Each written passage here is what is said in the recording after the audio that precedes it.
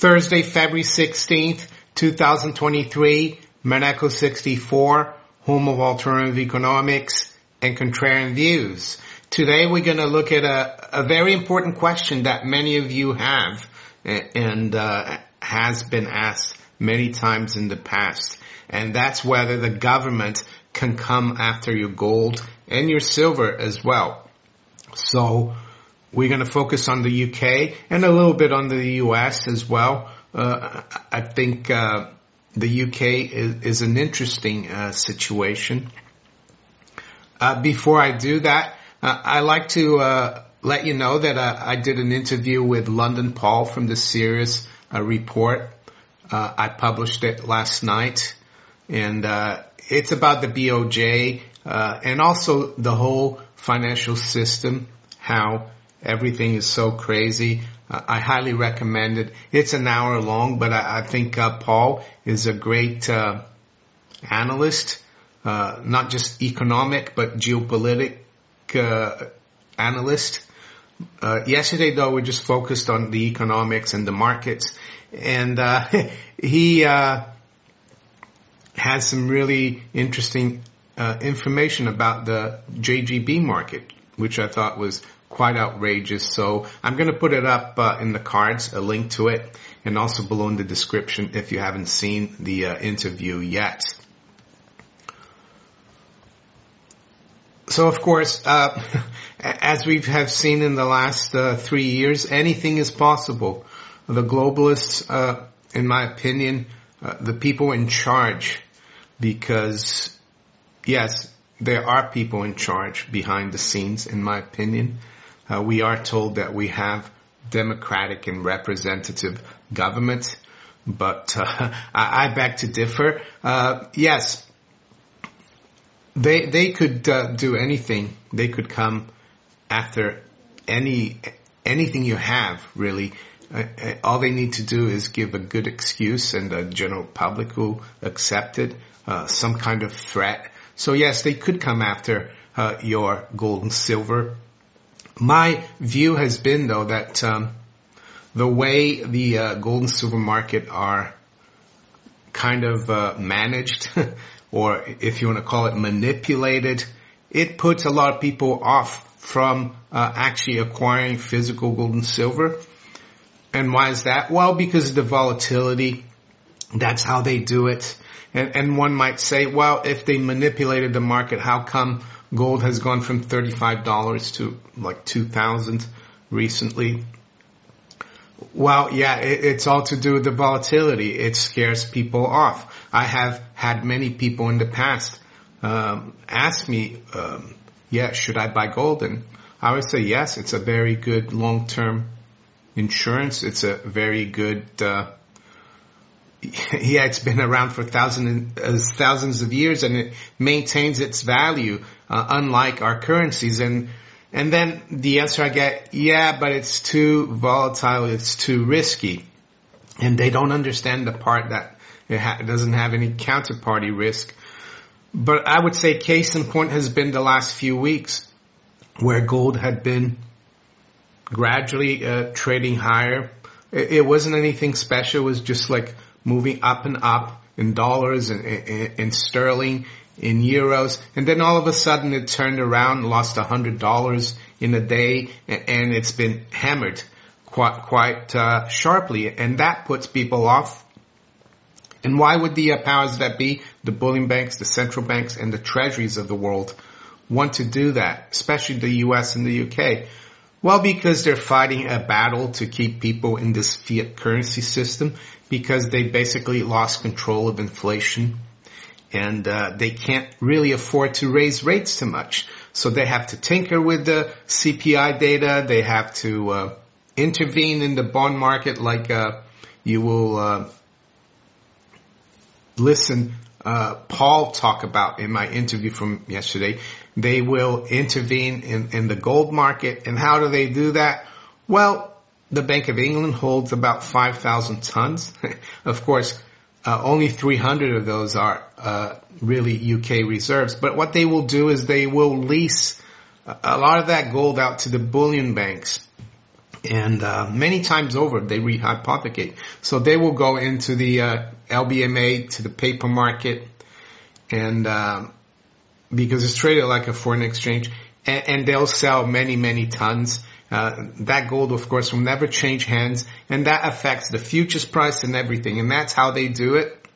So some who have been buying gold 3 weeks ago is now not very happy because he or she has seen gold drop very sharply. So why am I going over this? We're supposed to talk about gold confiscation. Well, because I think that's how they discourage people from having gold. And in the UK, we're going to look, though, at when there were controls and how much gold people could have, that it actually came out at something different. But generally, that's why they would want your gold and silver, is if they had to do some kind of rearrangement or reset of the whole system. They wouldn't want you holding a lot of the gold. They would want the governments holding a lot of gold. And that's what happened in 1933 in the United States with the Executive Order 6102, which was signed by FDR, of course, on April 5th, 1933. So it made the ownership of bullion or monetary gold illegal. And it said that you had to hand in your gold over a certain amount to your local Federal Reserve branch. And I think it worked well for the government, not very well for the people who handed it in. I don't think people handed all their gold in. I think ST Bullion has done an interesting video about that. I think a quarter of all the gold was handed in. And what that allowed the U.S. government to do, once they suspended this gold standard domestically, was on January of 1934 to revalue the price of gold from $20.67 an ounce, the troy ounce, to $35. And that gave them a huge profit. That increased their gold reserves, the value of their gold reserves. And actually that led to a boom in mining as well, because it became very profitable for mining companies. Of course, I'm not saying that you should go out and buy miners right now, but that could be one of the consequences of it. So that happened in the U.S., and that was the law for like 42 years, because in January 1st, 1975, Americans could own gold again. And the Treasury and the State Department were actually in contact with the bullion market in London because they were concerned that Americans would start buying a lot of physical gold. And in this WikiLeaks document here, it even says that the futures market should create a lot of volatility in the market and discourage people from actually hoarding too much gold. So they even mentioned that in that document. It was communications between, I think, the State Department and the bullion dealers in London and the U.S. Treasury, as you can see here. So silver, of course, in the U.S. has never been confiscated.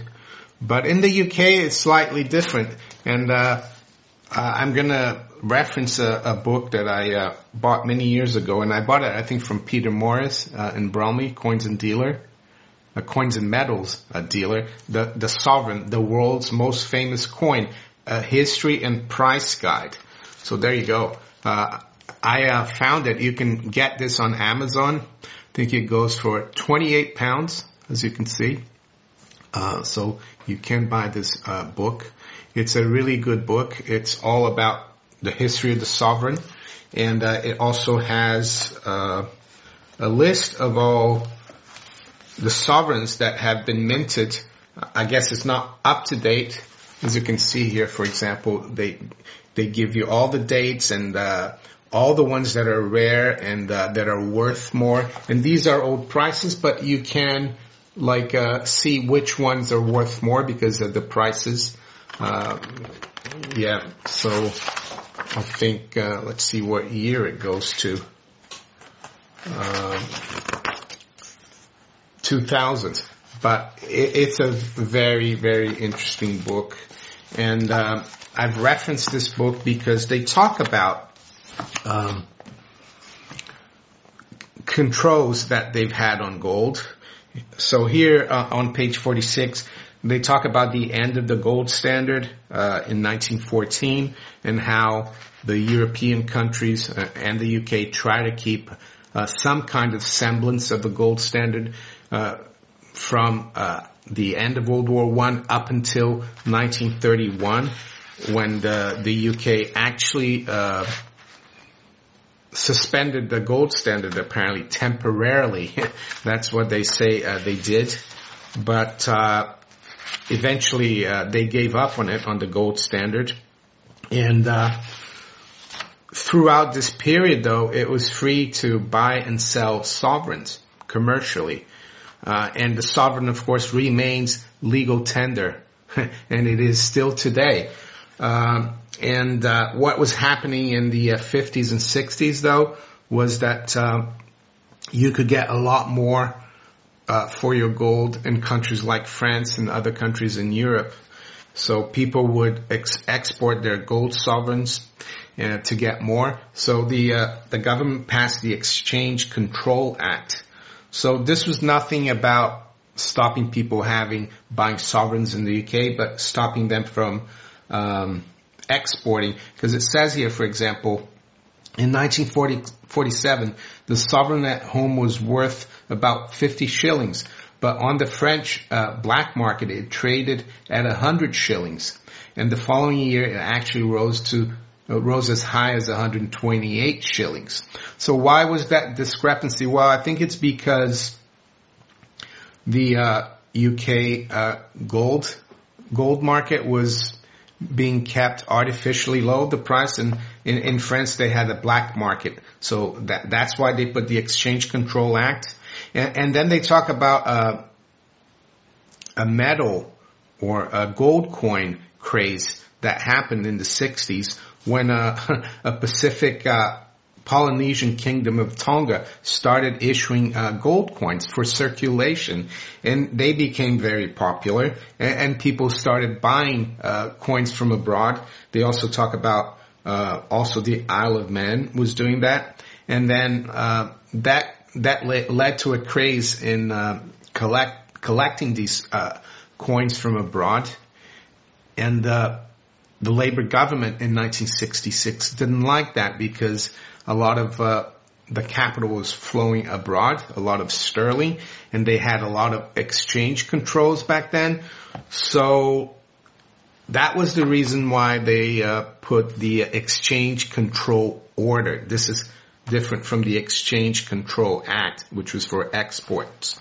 So what I'm going to do now is go through this and then give you my conclusion whether this could happen again, seeing that there is a possibility we could have a new Labour government. And it seems like it's always the Labour government that put these restrictions, not the Conservatives. They've come in the past and lifted them. So it says here, the issue of sets of gold medals proliferated and culminated with the launch of an ambitious series planned in 1966 to portray the prime ministers of Britain since Walpole.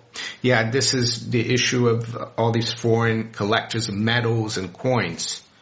Suddenly, the Labour government pricked the gold bubble by introducing the Exchange Control Gold Coins Exemption Order 1966.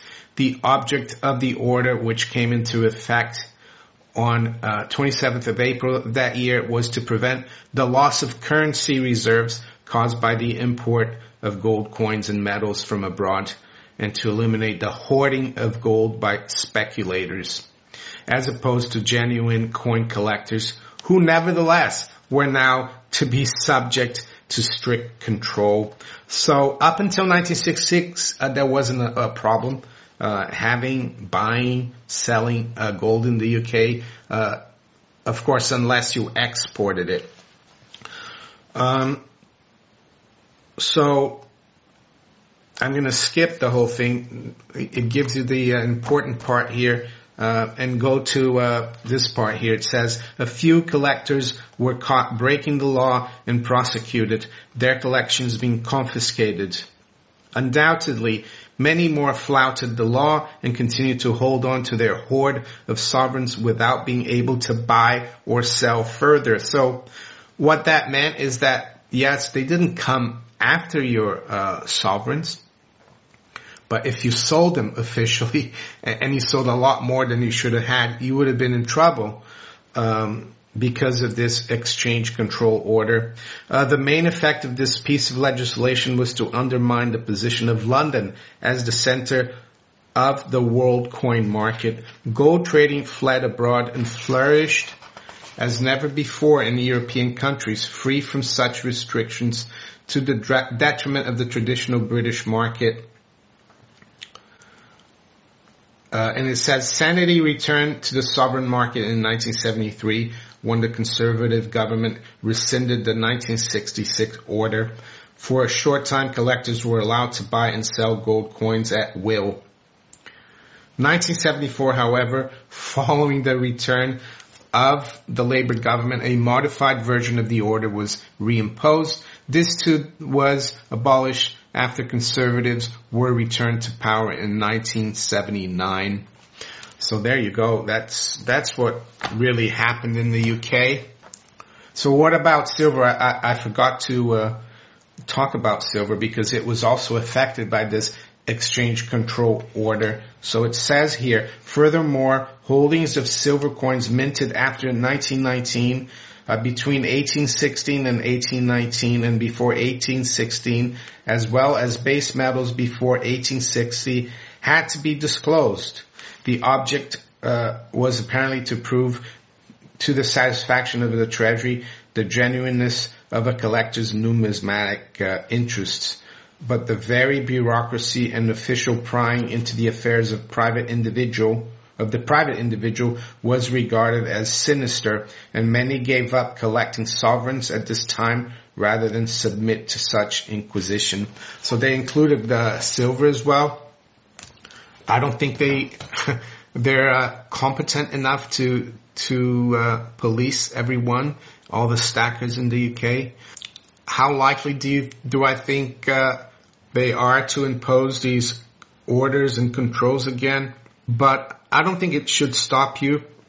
At least it hasn't stopped me from trying to protect my savings. If I had always worried about confiscation, I would have never had started acquiring gold and silver back in 2002.